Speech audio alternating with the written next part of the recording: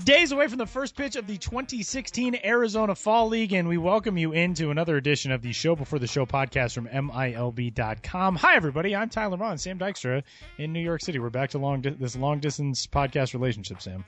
I know, and I hope you get my letters still. You haven't answered them in so long. I send one every day, and I only get occasional responses. Sam flies out here and stands outside my house with a boombox over his head and a trench coat with rolled up sleeves, doing his best say anything impression. Hey, it's just... Wait, what do you mean impression? That's just something. Oh yeah, no, it's just your thing. Yeah, you and John Cusack. Is that some? Oh, it's just John your thing. Cusack's always taking my stuff. I know. Unbelievable. This love story of podcasts and minor league baseball that we have here. Hey, it is the 79th episode of the Show Before the Show podcast. By some miracle, we're one episode away from 80, and you people seem to really enjoy us, so that's cool. Find us on iTunes. You can find us on Stitcher. You can find us wherever you download podcasts and give us a rating and a review and a subscription. You can also find us at MILB.com/podcast. We got all the episodes there, and with that, going to get right into it. Strike one in this week's edition of the Show Before the Show. We are into Org All-Stars season. The Diamondbacks and the Braves, our first two stories up in our annual run through all 30 Major League systems, Major League organizations and their minor league systems, I should say, and the Atlanta Braves and the Arizona Diamondbacks let us off. We get so quickly into these things, it's kind of nuts, but we got started with the D-backs and the Braves, and let's go to Atlanta first. Sam, take it away. Yeah, so that's the nice thing about this series is that, whenever we're starting to think, okay, what is the site going to be like? We do have these Org All-Stars that we're going to be running, I think, straight through December, coming out every couple of days. We're going in alphabetical order, so it makes sense. We had Arizona, I think, on Monday, Atlanta today when we're recording this on Wednesday. We'll have Baltimore on Friday, and then my first one is with the Red Sox on Monday, so that's Arizona, Atlanta, Baltimore, Boston, and so on and so forth. So I'll tackle Atlanta in lieu of Josh Jackson, our good friend who wrote this up. I encourage you to go read it. It's very thorough. He got to talk to Jonathan Scherholtz, who works in player development there with the Braves. Obviously, an exciting time for the Braves this year. Didn't have necessarily the team success we may have expected from a system that was that loaded with talent. Although, as we talked about before, Gwinnett somehow made the IL playoffs, and Rome certainly had a good run in the South Atlantic League, capturing a league title down there with a rotation that was absolutely stacked.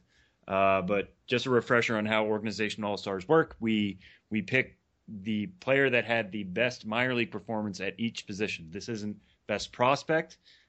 This isn't anything like that. It's just straight up who performed the best at that position. So you could find any mix of draft picks from this year all the way up to minor league veterans, quad A players who just did really well this year. So I'm a little jealous. Josh got to write this up just because it's difficult, or it's not that easy to find a farm system like the Braves where every pick seems really cut and dry. So the notable names are here. Dansby Swanson was Josh's pick for shortstop. Ozzie Albies, who I'll get to in our next segment, was there at second base. Austin Riley at third base. I think the toughest positions might have actually been pitching. We know last year, the Braves made a real conscious effort to acquire as much pitching as they could. And a lot of them did have good years, specifically with that Rome team. He picked Patrick Weigel, who pitched 22 games in Rome, got 3 starts at Mississippi as well, had a season ERA at 2.47 in those 3 starts in Double A, a 2.51 ERA at Class A, struck out 152 batters on the season in 149 2/3 innings. So a really strong year from him. From the left-handed side, Josh went with Sean Newcomb, a guy who came over last year from the Angels in the I don't know if we call it much maligned, but the trade for Andrelton Simmons, in which the Angels gave up 2 of their best prospects for one of the best defensive shortstops in the game. Newcomb stayed exclusively at Double A Mississippi this year, had a 3.86 ERA, also 152 strikeouts in 150 innings. Pretty solid for that level. The talking point with him remains the walks. He did walk 71 batters in those 140 innings. Is he going to be able to figure that out? Scherholtz gave a quote to Josh saying he's never going to be a pinpoint guy, never a guy who walks 1 per 9 innings. But if we can lower that walk rate a little bit, eliminate 1.5 per game, he's going to be a top of the rotation kind of pitcher. So he's a guy they're still very high on. The Braves had a really good second half of the year at the major league level. I think should be a fun time to be a Braves fan. That new stadium's coming up next year. Swanson's already on the scene. Albies could be next. These arms are coming up quickly through the system. So plenty to like from the Braves. I know you had the D-backs, Tyler. Not as fun a time in Arizona for anybody, I don't think, right now, with all the news of all their front office moves.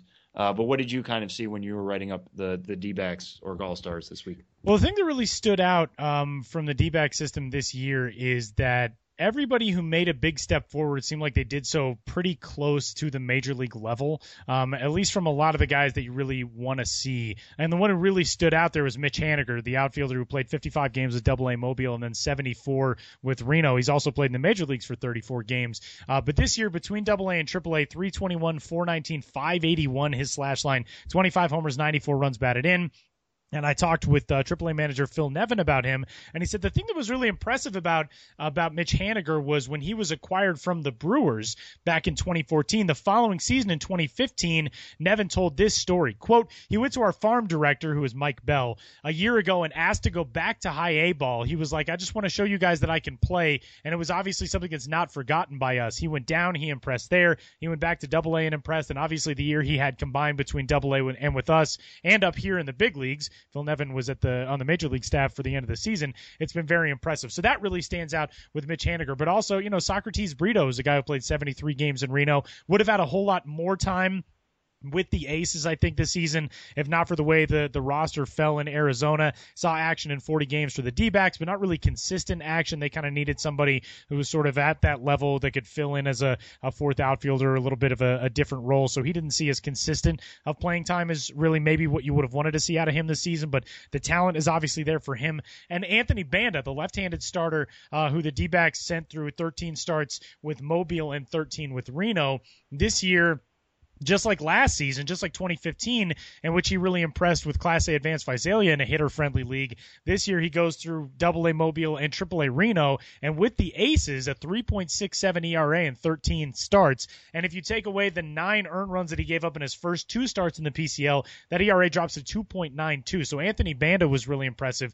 The thing is, with the D-backs, they've whiffed on so much at the major league level that I think for D-backs fans, you look at this and go, yeah, okay, what does it matter to me if they're going to sink a ton of money into Zach Greinke, if they're going to trade away top prospects to get guys like, Shelby Miller obviously is the one who really stands out. What does this matter to me? Well, I think what matters is these guys are still making big strides. Even though at the major league level there's been frustration and there's been a lot that has spilled over now in the firings of Dave Stewart and Chip Hale and Tony La Russa is out, it seems like that type of culture has not carried over to the minor league level. And, you talk with guys like Phil Nevin and J.R. House. J.R. House is one of the most infectiously positive guys that we talk to on a regular basis in minor league baseball. And, he takes another team to the playoffs, takes another team to a championship series of finals in the California League, as he has done in every season of his minor league managerial career. And the attitude in the system is, we know we've got talent here. We know we've got guys who can contribute from down here. And not only that, but they're learning how to win down here as well. So maybe the big plans, the big splash moves haven't worked out at the major league level, but there's a lot to still be excited about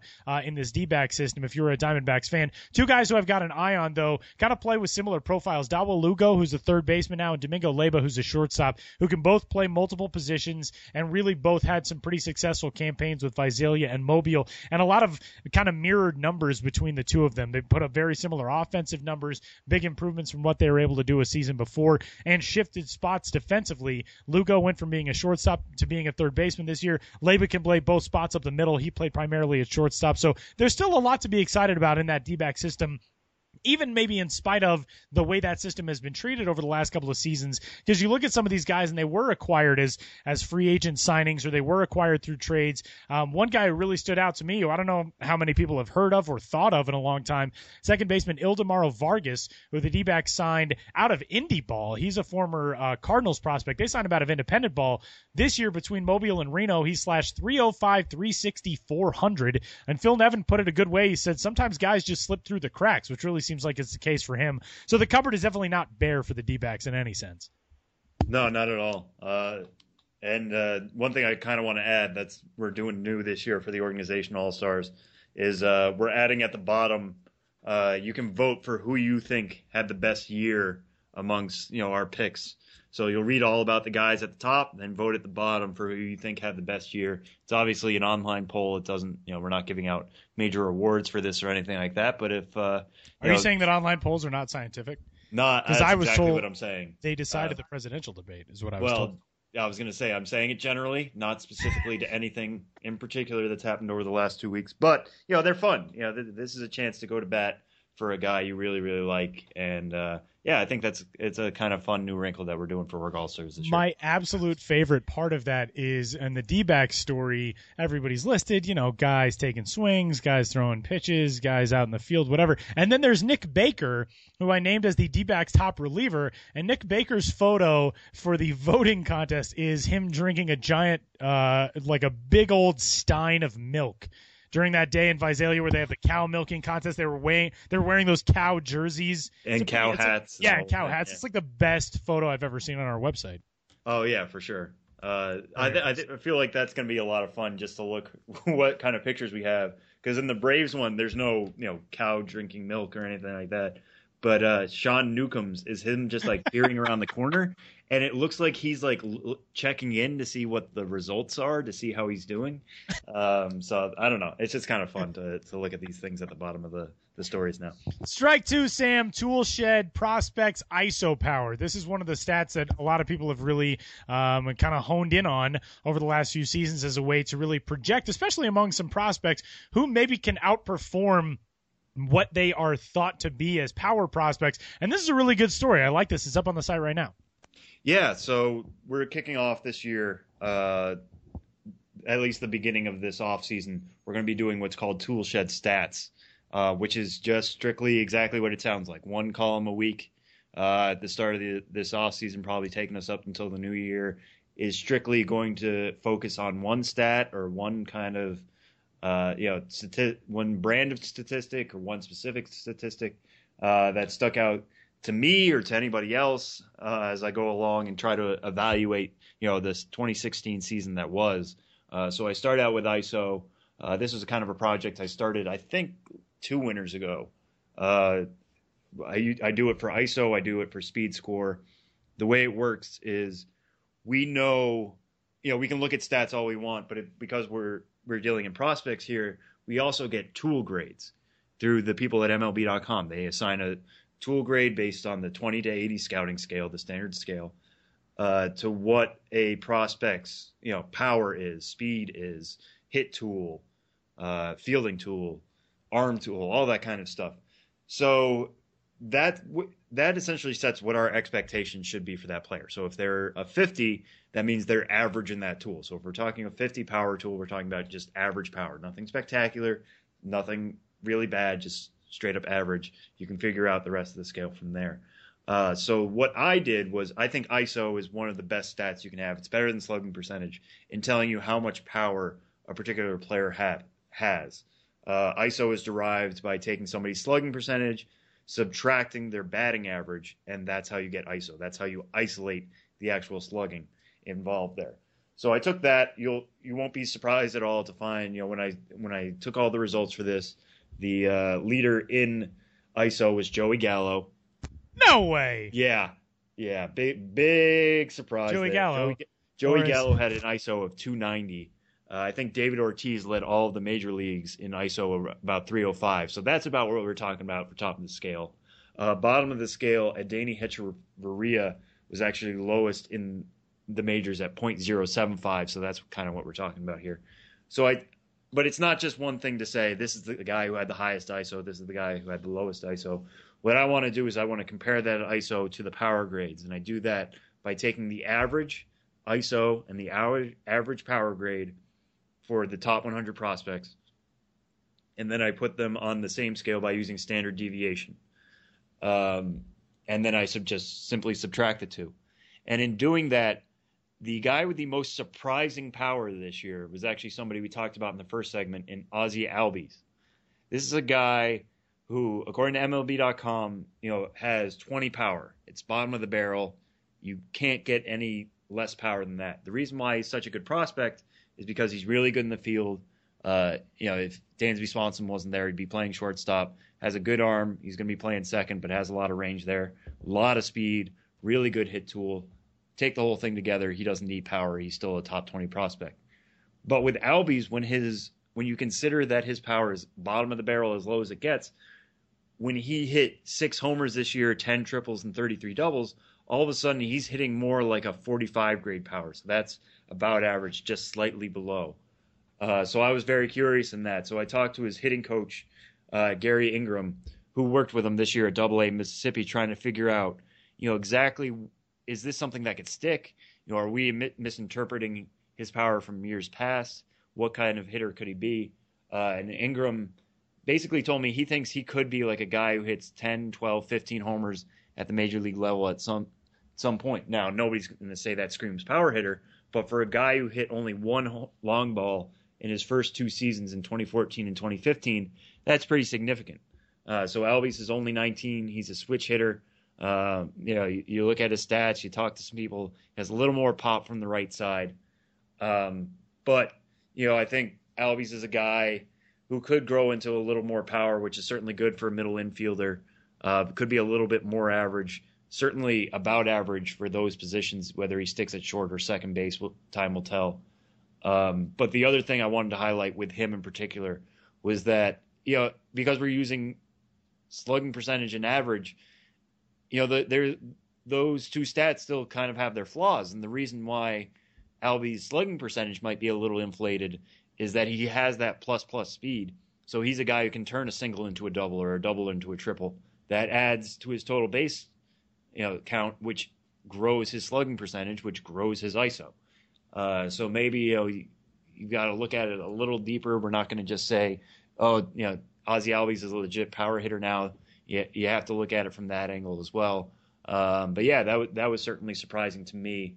I'll just read off the biggest ISO overperformers. Albies was 1. Matt Chapman was 2. Matt Chapman actually had the second highest ISO among all top 100 prospects behind Gallo. Austin Meadows was 3rd for overperformers, also 3rd for all ISO among top 100 guys. Kevin Newman, a guy with 30 power, overperformed quite well at Bradenton and Altoona this summer in his first full season. And Nick Senzel also overperformed. He was a guy who we thought would just have average power, but really hit the ground running there in the red system after being taken in the first round this year. We'll have to see how that kind of figures itself out. He was a college bat, only playing Class A, so we'll see what happens when he gets tested, probably against AA arms next summer. But yeah, those are 5 guys who maybe looking forward, we'll have to see if this was an anomaly or if their power is actually here to stay. And something that segues us quite perfectly at the end of this Toolshed column, Sam poses the question, quote, did any top prospects hit their power expectations dead on with a 0.0 difference between ISO standard deviation and power grade standard deviation? Yes, and there were 4 of them. 1 a Southern League MVP and Mariners prospect Tyler O'Neill, White Sox 2016 first-rounder Zach Collins, and Yankee slugger Aaron Judge as well. And also, the guest on this week's edition of the Show Before the Show podcast, top prospect in the Met system, Amed Rosario. Look at how well that worked out. Yeah, no, I swear I didn't plan that. That's pretty good. The numbers just tell the story. Things sometimes make it seem like we know what we're doing, when in reality I think we just kind of luck into them. Don't destroy that illusion. let the people run with it as they will. No, we were totally playing this out. Hey, strike 3. Let's move on before I talk us into more corners. The Arizona Fall League we are right on the docket. We are getting started. Opening day is October the 11th, which is 6 days from now. So before we get this broadcast rolling again, we'll already have seen some of the AFL action taking place. The Bowman Hitting Challenge, I believe, comes up on the 9th. Is that correct for the Bowman? Which is kind of the unofficial start to the AFL season and one of the fun events to get things rolling down in Arizona. But we are just days away from the first AFL games of the 2016 season. In case you're new to the podcast, in case you're new to following minor league baseball, the Arizona Fall League basically the premier showcase circuit for minor league prospects. There are other off-season leagues. Guys go play in the Dominican Republic. They go play in Puerto Rico. They go play in Venezuela or Mexico or Australia or wherever. But the AFL is the prospect circuit. It's not as long as some of those seasons, but it is 6 teams, basically all all-star teams. They each have 5 major league parent affiliates. Each team sends down a handful of prospects. These guys play against each other for 6 weeks or so. It's a ton of fun. I got a chance to go down there last year. Hoping to go down there for another few days this year and check out the AFL because it's such a cool atmosphere. And it's so different for these guys because the grind of spring training and the regular season, all that kind of stuff, it's work. This almost feels like the after-work party, where you just get to go out, you get to meet a bunch of guys who are really good at their jobs doing what you do as well. And it's just a much more relaxed atmosphere. Day games on weekdays, it's spring training facilities. Crowds aren't huge. It's just basically scouts and media nerds. But it's a fun atmosphere, and there's a lot of really, really good talent on the 6 rosters this season. Yes, there's one name that we will talk about here momentarily, but who stands out to you, Sam, among these 6 teams? Yeah, so just while it's still on my mind, in case anybody was interested, the Bowman Hitting Challenge is Saturday, the 8th. Games start next Tuesday, the 11th. But yeah, there's, like you said, this is kind of like all-star teams for prospect heads. So a couple weeks ago when they first announced some of the rosters, they've been filled out a little bit more. So if you go back and find this story, just know that some other names have been added. But I did a ranking of the rosters from the initial announcements. I really like this Glendale team that has Astros, Cardinals, Dodgers, Nationals, and White Sox prospects. They've got Francis Martez, David Polino, Zach Collins, Cody Bellinger, Willie Calhoun, Harrison Bader, and Alex Verdugo. Particularly like that Dodgers contingent between Bellinger, Calhoun, and Verdugo. I think that all 3 of those guys will probably be at AAA next year, just one stop away. All fairly young, specifically Bellinger and Verdugo.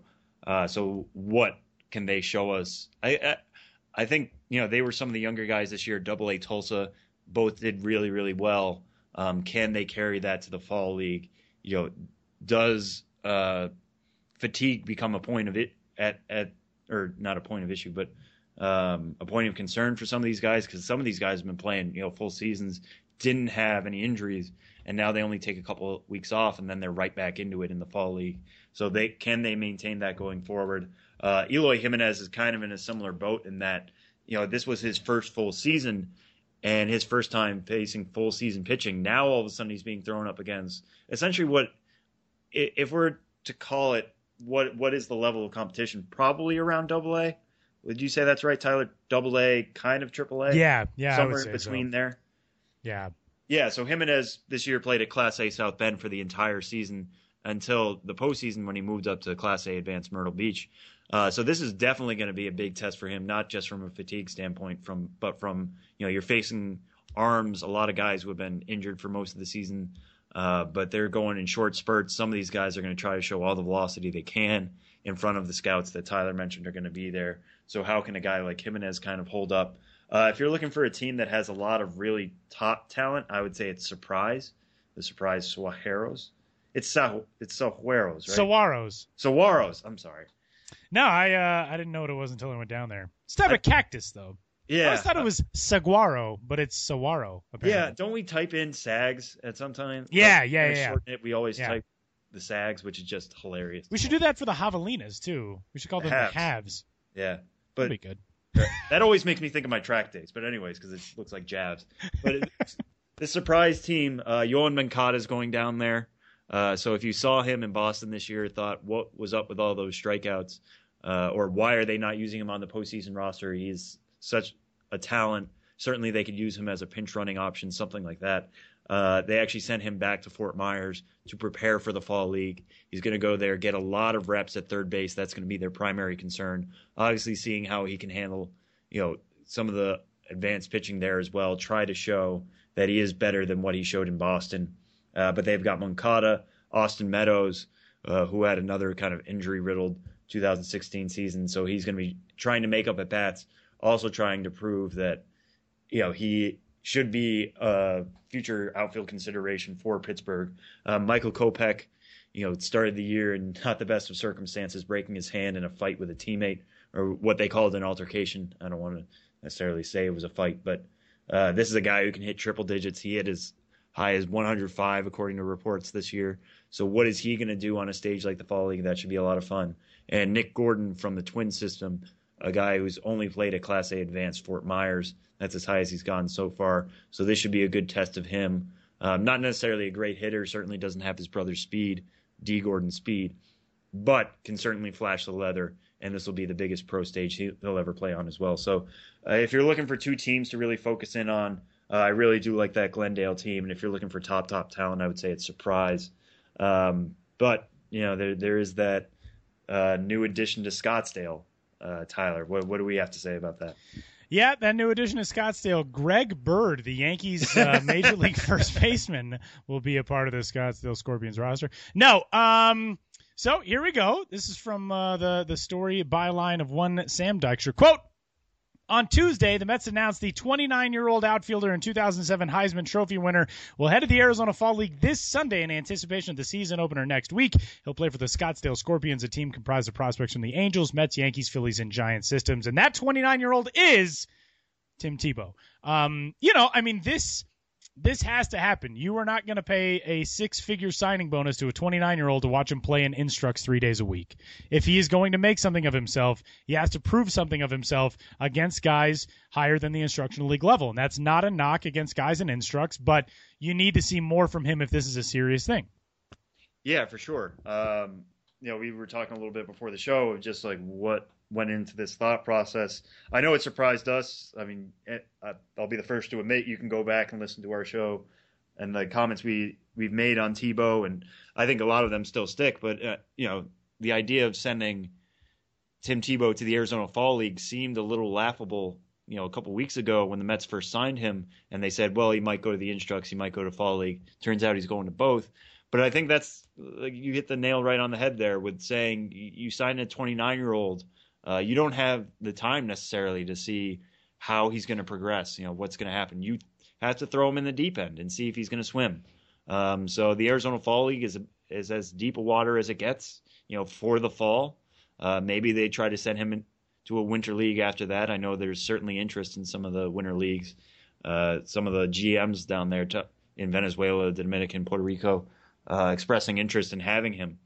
So, we'll see what happens. I mean, Michael Jordan did this. He actually also played for Scottsdale, which is kind of funny. And I won't say ironic. That's the wrong use of ironic, but just funny how that works Thanks, out. Alanis Morissette. Yeah, let's correct that record right here.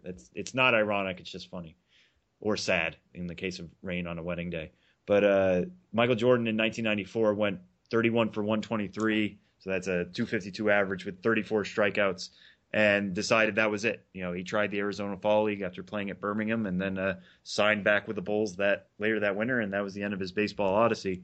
Do I think Tim Tebow is just going to give up baseball after the Arizona Fall League if it doesn't go right? No, I don't think so. I think he'll want to at least give spring training a try and see where the Mets will look to assign him next spring. But this is his first big test. What are they going to do or how are they exactly going to use him in the Fall League? We know he still has his SEC contract. He's still got those obligations on the weekend. So is he just going to be part of the taxi squad? Is he going to be a regular outfielder for that Scorpions team? We'll have to see where the chips kind of fall there. But the Mets are certainly throwing him in the deep water. Now we get to see what happens. Yeah, I mean, that's another one of the interesting things is he's not going to a team that is lacking in talent. That Scottsdale roster already has Aaron Brown of the Phillies, Hunter Cole of the Giants, Michael Hermosillo of the Angels, who's a great Twitter follow, by the way, Champ Stewart of the Mets, Tyler Wade of the Yankees. Scottsdale has some pretty decent outfield talent, so that's always one of the questions with the AFL is how are these guys going to get playing time? At what length are they going to get playing time? This is a good step for Tim Tebow. I mean, analyzing this from a real baseball perspective, this is a good step for him because it means things are on track for it to be a situation where he can make some noise going into the spring. But that being said, he's 29 years old. This isn't the same circumstance as, okay, they got this kid. This isn't a Chris Wanke situation where all of a sudden, he went off and tried something for a while. Then he's coming back. He's trying to make up for lost time after 3-4 years away. It's been 10 years since he played baseball at any sort of level.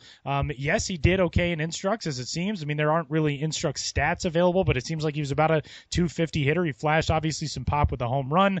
But, he's an athlete. That type of stuff translates against lower level competition. If he goes to the AFL and he succeeds, then we start talking about it like it's a real situation. If he goes to the AFL and he doesn't succeed, I still think he's in spring training next year. I think there's a chance that maybe he gets an assignment to a short season club. He goes to extended spring coming out of spring training. It all depends on how serious he is about this. And the fact that he's still doing his SEC network coverage, all that kind of stuff, still suggests to me this is not something that is 100% his focus. Now, do we get to the end of the college football season and he says, I'm done with all that, I'm done with it forever, I'm devoting myself strictly to baseball? Okay, then maybe we're having a different conversation this time in March and in April. But at this stage, he's going to go to the AFL for 3 days a week? How much is he going to play? He's not getting regular at-bats. He's not looking at live arms that often, and he's certainly not looking at live arms that are the caliber of what he's going to see in the AFL. So I think there's just a lot of things up in the air. There's still a lot of stuff being juggled right now with this. Yeah, for sure. I don't know. I'm really interested to see what's going to happen with him at that level. I mean, he's going to be facing guys who are going to be touching triple digits. Guys with curveballs. That's, I think, what I still need to see. He did hit that homer in his first pitch he saw in Instructs against, John Kilikowski, but that was a fastball up. What's going to happen when he's facing off-speed stuff, some wicked off-speed stuff? What happens when he goes up against a guy like Francis Martez? These are all questions that we'll get answers to, I hope. So, instead of, sitting back and kind of with the conjecture, I think I'm most looking forward to just having answers to all these questions we've had about Tebow and how it's going to shape what we think of him and what the Mets' plans will be for him entering the offseason. It'll be interesting. It'll be interesting. It'll be fun. It'll be fun. What? That'll be interesting.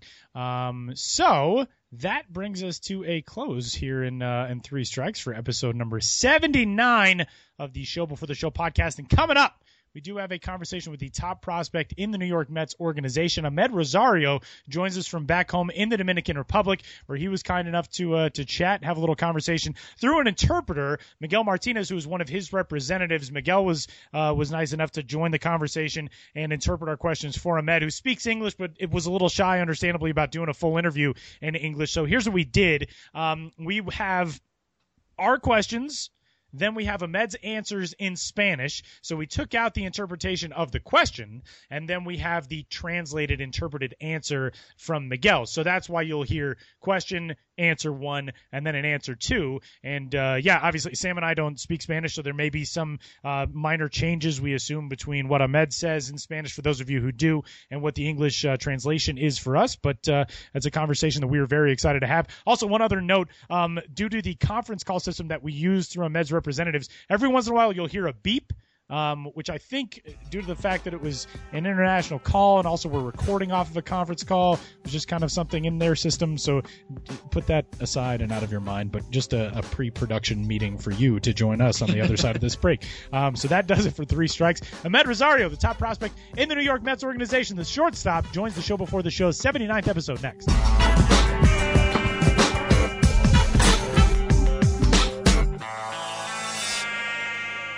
With the minor league season behind us, we catch up on a bit of the 2016 campaign as we bring in the top prospect in the New York Mets organization, Amed Rosario, who joins us after a very successful 2016 season between Class A Advanced St. Lucie and AA Binghamton. Amed, welcome to the show. How has the start to the offseason been for you? Todo bien, tranquilo, pasando un buen tiempo con la familia. He says everything has been good. Spending quality time with the family and taking some hack with his dad. Ahmed, tell us about getting into the off season. I mean, when the season ends, how long do you take to, rest and relax? You get back home, you spend some time with family. How long is it from your last game until when you get started back in the cage and, getting to work in the field and all that kind of stuff? Bueno, ¿qué te digo? Este año ha sido el que más tiempo yo he cogido, que lo que fue el que cogí creo que fueron una semana y ya estoy practicando, metiendo el cage en el terreno en todo. Basically, this is the year he's taken the most time off, and that time off was 1 week. His father is a drill sergeant, so he's been in the cage, taking ground balls, hitting BP. He's active right now. Ahmed, kind of take me through that trip you had to New York a couple weeks ago, or I think it was earlier last week. You get named to a Sterling Award winner. You get to come up to see the Mets at Citi Field. What was that experience like? No, tremenda experiencia y más con el tiempo que hicimos en el cual fue en la labor social donde pudimos ayudar a la persona y luego cuando estuvimos compartiendo con los compañeros de Grandes Ligas, de José Reyes, Lagares, esos tigres, tremenda experiencia también a la hora que a uno le hicieron entrega del premio. He said that what stood out the most was actually what the activities they had off the field, which was organized by the community service team of the New York Mets, where he and some of the other guys participated in an event. I think it was some sort of feed elderly people. So that was very impactful. He really enjoyed that. And besides that, just catching up with the guys in the minor leagues and being well received by the likes of Jose Reyes and Lagares when they were being presented the award. Ahmed, tell us about being back in the Florida State League this year. Last year, you go to the FSL. You're a very young player at that level at 19, and you hold your own, acquit yourself really well. This season, you go back, you raise your batting average over 50 points, you raise your OPS over 150 points. What was the biggest difference in your second time in the Florida State League versus what you saw there in 2015? Yo creo que fue ganarle el tiempo en la preparación que tuvimos el año pasado, que practicábamos un poquito más, nos forzamos y nada, salimos a jugar a pelota y a divertirnos dando el 100%. Amed says that the key was the preparation and timing of everything, and there was more of a plan to execute before he went out. And what was that plan? I mean, what had changed in that planning, and what had you learned from 2015 that you carried into 2016 and were able to turn into many more hits? No, exacto. Nosotros, tú sabes que yo venía de una operación y perdí un tiempo en el cual yo iba a Fort Lee y iba a jugar un poquito de invernal. Entonces, lo que hicimos fue, nada, lo mismo. Salimos a practicar, le ganamos el tiempo, en vez de practicar, no practicamos los domingos, ya entonces incluimos los domingos también de práctica, y cada vez que tenía un poquito de tiempo libre, se lo dedicaba a la pelota y cage, pesa, nada, lo mismo, no hicimos diferentes. He says that one of it was basically a blessing in disguise because he was coming from an injury. He was going to play in the Arizona Fall League, and he wanted to play winter ball, but he got hurt. So the fact that he got hurt made him train harder, prepare better, whether it was with the weightlifting program, whether it was the skills and drills, whether it was the eating habits. And on top of that, it was also that he incorporated Sundays on his schedule because he wanted to make up for the time he lost. Before, he would never train on Sundays, but this time around, he did it. He did train on Sundays. Ahmed, when you look toward this offseason going into 2017, what is your offseason training regimen like? I mean, you said you took a week off, and that was kind of an extended rest. What do you do, on a day-to-day basis? Are you going to play winter ball in the Dominican this year? I mean, what will the next few months be like? Nada, el próximo mes estaremos viajando a Florida, si Dios quiere lo permite, en el cual vamos a estar en el programa de pesa y no estaremos jugando invernal. Ya me puse una fatiga extrema he's gonna repeat the program he did last year, which was Barwick's method in Port St. Lucie, where he had tremendous results. He won't be playing in winter ball in the Dominican Republic because the team placed him in the extreme fatigue list, so that prohibits him from playing. Although he really, really, really wants to play in front of the Dominican crowd. So if we were going to project a winner this year, who's winning the Dominican Winter League this year? Give us your pick. ¿Quién va a ganar el invernal este año? Las Águilas Ibaeñas. Vamos por la corona 21. He says Las Águilas. They're going to crown number 21. He's a good hometown guy. Yeah. They're going to. It's like he's not Amed is not from Santiago, but it was the team that drafted him, and he feels very he has a weight on his shoulder as far as playing one day in DR. Nice. So we'll leave you on this one. If there's one aspect of your game you can improve with your work this offseason, Amed, what would it be?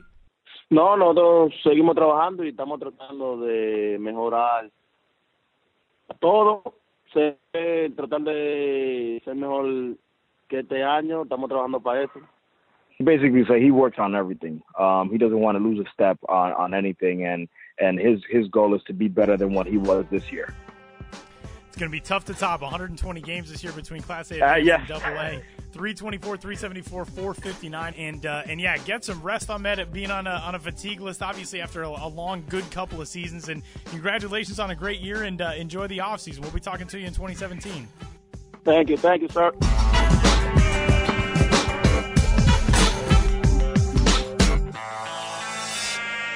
Benjamin Hill is back in the office in Chelsea Market in New York City. I am no longer in the office in Chelsea Market in New York City, and Ben and I missed each other by like 2 days. Womp womp. Hi, Ben. Hey, we were like ships passing in the night. Like ships in the... When I was in Altoona, we had a reliever named Nate Baker who used that as his entrance song, which I thought Matt... What is that guy's name? Matt Carney.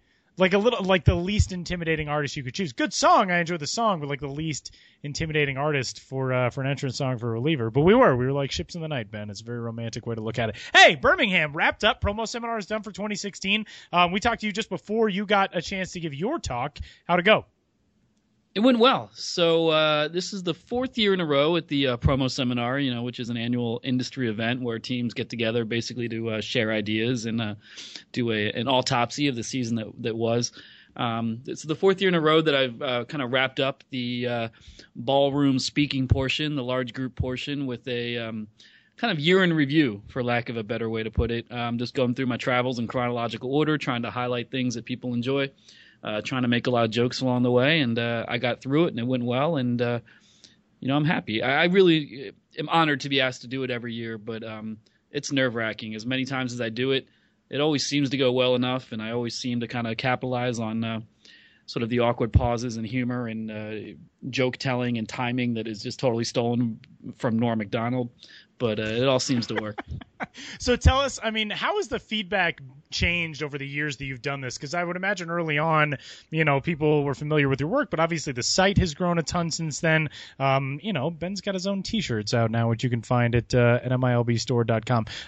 What has it been like as sort of your profile has grown with the way the teams have interacted with you, especially kind of knowing that the more they are involved with you, if you stop by for a road trip, if you get in touch with them for a promotion, it sort of helps build their billing as well.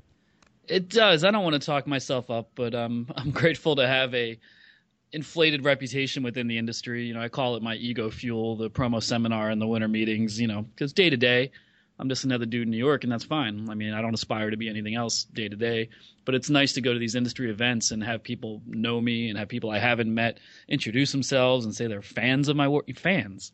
Say I'm a fan of yours. That's cool. Me? That's no, awesome. No. So that I really do appreciate that and getting all the feedback. And Gabe with the Williamsport Crosscutters, Gabe Sinacrapi, he was the MC who introduced my speech, and he said that I validate those in the industry the same way Johnny Carson would validate a comedian when he'd ask them to come to the couch and speak with him after doing a successful stand-up set. So I don't think I am Johnny Carson-like stature, of course. But that's like the best compliment I can ever imagine getting. That's yeah, it was, and then he immediately shot me down. He's like, I don't know how many people who aren't in the industry read it though. I was like, thanks, Gabe. Okay, thanks. And for the record, I love that people in the industry read my stuff, but everything I'm doing, I also have an eye towards minor league fans, and especially the road trip stuff. I always have hopes and dreams that it will continue to grow the audience just towards people who love, exploring America through minor league baseball. And I don't want to just be an industry guy, and I do work toward that. So take that, Gabe. And when you were organizing your presentation, putting together all the slides and all that, I imagine that's kind of a way to organize your feelings. I mean, obviously you have the blog, you have all the stories you write, but going through all of that for your presentation, was there anything that stuck out, that you highlighted a little extra for your presentation, or anything that surprised you even about your travels this year when you were going through all that stuff? Well, it is a good opportunity to kind of take a trip down memory lane. And when the season's happening, I think as it is for all of us, whether we're writers or broadcasters or players or front office people, you're so caught up in the season and just sort of maintaining day to day. And every day is like, what do I have to do now? What do I have to do now? And you're kind of getting through it. So to put that presentation together is a nice way to say, like, oh, hey, like I went to all these places. I met all these people. I wrote all these stories. I still have more to write on the blog, where I'm still trapped in the Appy League forever, but I will get out of there. And it's a great way to look back on the season that was. And it's always interesting to see how other people respond. When you're doing this in front of a couple hundred people and going through the travels, because what I think is funny or interesting, in a hotel room alone might be different than what a large group of people thinks. And at one point, I was talking about my trip to Princeton, West Virginia, to see the Princeton Rays in the Appy League. And of course, I hit on the topic of Roscoe Rooster, who not only talks, and then, I paused and then put up the next slide, which was Roscoe the Rooster wrestling. He's a local star on the West Virginia wrestling circuit. And I put up a slide of Roscoe Rooster fighting the Cuban assassin. And the whole room just cracked up. And then after my presentation was finished, up on the screen, and I didn't even do this, but they put up a YouTube video of one of Roscoe's wrestling matches as everyone sort of broke for lunch. Hundreds of people in minor league baseball were watching Roscoe the Rooster in a wrestling match, and I think a lot of people were amazed to hear about a mascot that not only talks but that wrestles. Let's pivot to the highest honor that can be awarded to any minor league team in the promotions realm, and that is the Golden Bobblehead, which this year went to the Lehigh Valley Iron Pigs, whose Salute to Philadelphia night garnered that award. It was recognized as the best theme night in minor league baseball. It's the third Golden Bobblehead in Lehigh Valley club history, and the first since 2013. Of course, the most notable part of that in the 2016 event was the fact that the Iron Pigs rebranded themselves as the Cheesesteaks, and of course they had the big vote, wit or without onions, to finalize the uniform for that night. But Lehigh Valley, on the one hand, very, very proud of their honor. On the other hand, I noticed a lot of sniping between Lehigh Valley and Fresno and some of the other teams that have gotten into the mix with the whole food thing on social media, which is all in good fun and actually is kind of a rising tide lifts all boats type of thing. But what was the whole furor surrounding Lehigh Valley's big triumph this year? Well, I wouldn't call it furor, but we try to drum up the interest. Yeah. Yeah, it was an outrage. I actually missed the Golden Bobblehead presentations where all the finalists give presentations on Thursday morning last week because I was in my hotel room preparing for my speech, which was coming up right after that. So there's different categories. Lehigh Valley won in the theme night category, which is kind of the stuff we pay the most attention to, the one night only promotions, and it's the kind of stuff we talk about throughout the year. So it's when a team wins a Golden Bobblehead, it's voted on by an audience of peers. So the teams really take that to heart a lot. I think they really like being able to, one, be nominated, and that's done in St. Pete by the minor league baseball staff. I think Mark Labin heads that up. So it's a big honor for the teams because they get to brag. They have the bragging rights. They get recognized at the seminar on the last night at the ballpark gala. And, congrats to Lehigh Valley for winning the theme night. I don't have with me the other teams that won in the other categories. I actually had to leave early to get to a wedding, but that's neither here nor there. But then, of course, Lehigh Valley gets home, everyone goes home, and they start fighting with Fresno because Fresno's like, oh, how cute it is that we did the tacos, and then you jumped on our bandwagon and did the cheesesteaks, wah, wah, wah. And they go back at each other and snipe. And as you said, it's all in good fun, and it's a very dead time of year for minor league baseball in the whole, so might as well start a fight with somebody. Why would this one win over, like Tyler said, over some of the other food-related things in the industry this summer? Was it the with or without like fan participation? Was it the fact that they had so many other Philly things going on? I mean, why do you think this one would have been deemed by the industry so much more successful than some of the other stuff? Well, there's one in each category. There's one winner per month, and then at the end of the season, it's the at the end of the season, then the monthly winners are voted on for best overall in each category. So Lehigh Valley won in the month that it took place, and I believe the cheesesteaks night took place in what was that, June, July?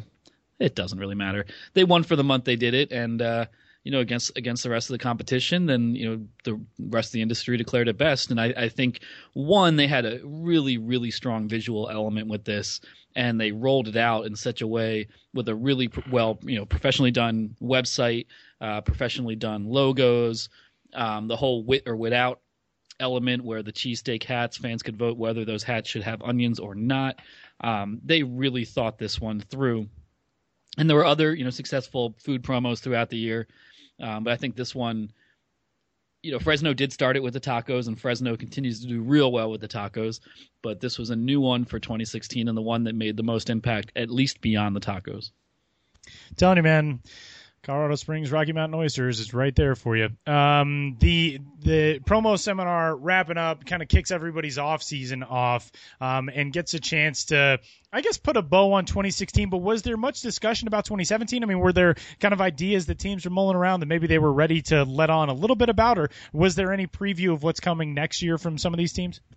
Not so much. I mean, I think the where everyone's at right now and what the promo seminar it revolves around is kind of sharing what just happened. So I think we'll see some of the ideas shared during the seminar, perhaps instituted, on 2017 promo schedules as they are announced in the coming months. Mostly not until the calendar rolls around to 2017.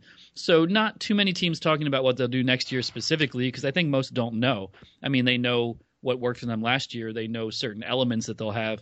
But I think the big attention-getting promos of 2017 are still just a gleam in the front office's eye.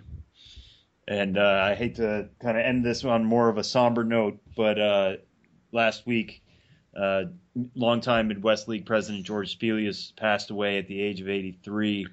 The league confirmed to us. Danny Wild wrote up kind of a story about his long life in minor league baseball, specifically with the Midwest League and Beloit. You've got a chance to visit with him in 2013 on one of your travels.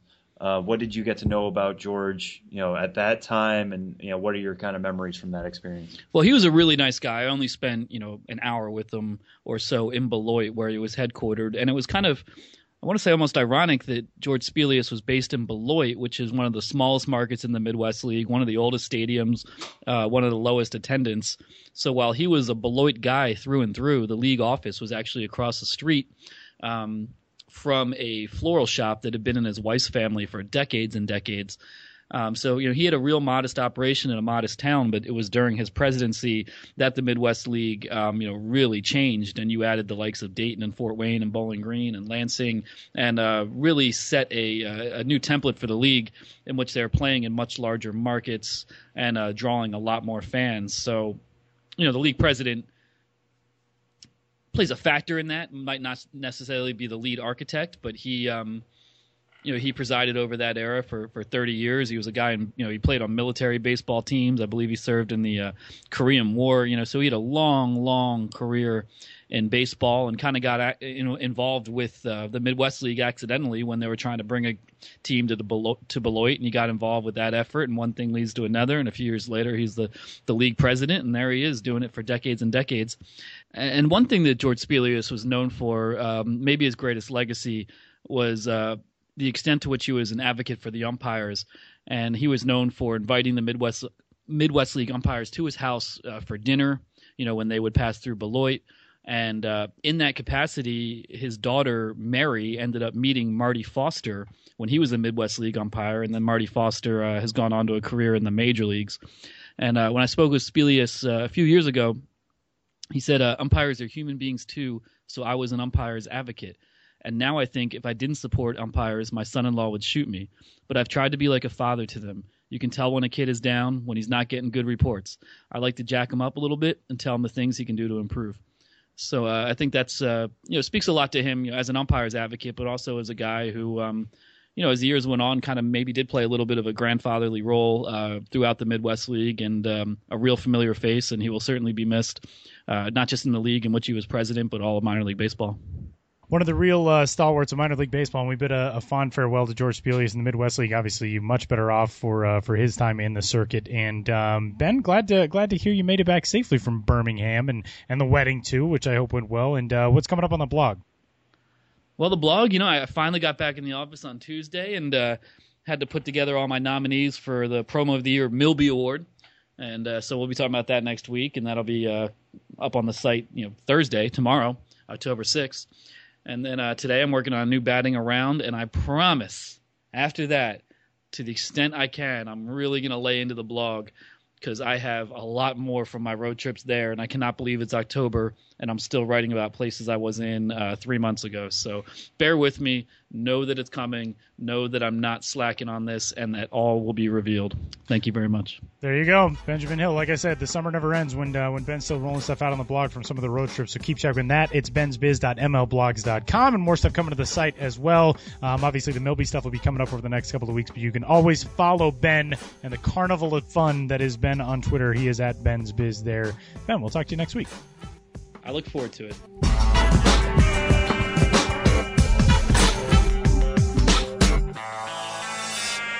Amed Rosario and Benjamin Hill, you can find both of those dudes on the old Twitter machine. Ben, as we mentioned, of course, is at Ben's Biz, and Amed Rosario, the top prospect in the New York Mets organization, is on Twitter at Amed, AMED_Rosario. You can find him there as well.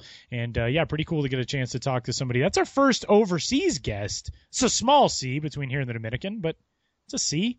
It is a C. It's our first international guest. And our first guest in Spanish. Yeah. We're always open to that. Definitely. I know it's not the best audio experience because, we're getting interpretations, but these guys have stories to tell as well. We certainly try to tell them when we're doing it in print. We'll try to do them as much as we can over the podcast. Don't want to do that too often because we don't want to lean on interpreters to do this kind of stuff. But people might remember last year we did Wilson Contreras. Obviously, Spanish is his first language. He did a really good job, I think, speaking in English. So if there's any kind of Spanish speaker you think doesn't get interviewed that much, you would love to hear, let us know on Twitter. We'll certainly do our part to reach out and do more of that this offseason. So, once more, a big thanks to Amed. And if you've got, as we've noted several times, you've got any ideas, you've got any suggestions, things you want to hear us talk about, things you would like to hear us cover, send them our way. Sam's on Twitter. He's at Sam Dykstra, MILB. I am at Tyler Mon, and you can get in touch with the podcast at MILB.com. Today, we got an email from Betty Charles, who wanted to know if we were interested in a list of baseball enthusiasts. They also, by the way, Sam, have contacts for golfers list, soccer enthusiasts, hockey enthusiasts, basketball enthusiasts. They got enthusiasts out the yin-yang there. Yeah, are they asking if we want the list, or are we getting added to the list? No, they're asking if we want the list. I'm not entirely sure if this is related. I wonder how much of a crossover there is between the people on like the baseball enthusiast list and also the people on like the remodeling your deck list, which we get emails about. But yeah, if you want to get in touch, be like. I feel like I know all the baseball enthusiasts. I'm on Twitter. Oh man, you don't have the secret list from Betty though. Yeah, that's true. So you all can also be like Betty Charles and send us your favorite enthusiast lists. And until then, AFL getting started on October 11th. Get excited for that. You can catch some of those games on MLB.com and MLB Network. And the Arizona Fall League, not the only thing getting started. Milby Awards are coming up soon. We already have our story assignments. We don't have the final results and know what our topics will be, but I know I will be writing up Game of the Year and Top Starting Pitcher this year. As Ben noted, he's on Promo of the Year, of course. This is fun. We actually had a conversation in the office the other day when I was there that Josh Jackson, one of our other best buddies in the world and our LA-based writer, Josh texted me the other day and said, you ever get worried that, like, since you and I aren't in the office, they just project our Milby votes onto, like, a conference room screen? They all sit around making fun of them, which I hadn't until Josh brought that up. And then, yeah, I did. And then we had a conversation about, like, who was the moron who didn't vote for Dylan Cousins for Offensive Player of the Year? And I was like, oh, that was me. Whoops. Sorry. Yeah. But Milby's are coming up. Yeah, Milby's are next week. We'll have our podcast gala announcing the nominees. They're actually coming out, by the time you guys hear this, they're coming out October 6th. So you'll be getting this podcast on October 6th. So go check out all the nominees. We'll break down all the categories next week. You can find them, obviously, on the main site at MILB.com. But if you want to go straight to all the ballots, check out all the nominations, you can go there by going to MILB.com/Milbys. That's MILBYS. Or, if you don't want to type the S for whatever reason, MILB.com/Milby also works. So we got 2 redirects to get you there. Just remember one of them. They both go to the exact same place. And vote for your favorite offensive player of the year, starting pitcher, reliever, breakout prospect of the year, team, game, individual performance. We've got all sorts of categories. Again, Tyler and I will be breaking everything down next week. We'll be wearing tuxedos because this is the best or closest chance we'll ever get to doing one of those Oscar announcements at 5 a.m. on the West Coast, where everybody's looking dapper and saying who's the best actor and best supporting actor. This might be the year that I actually Photoshop us into tuxedos. Oh, that needs to happen. That needs to happen in our meeting. Okay.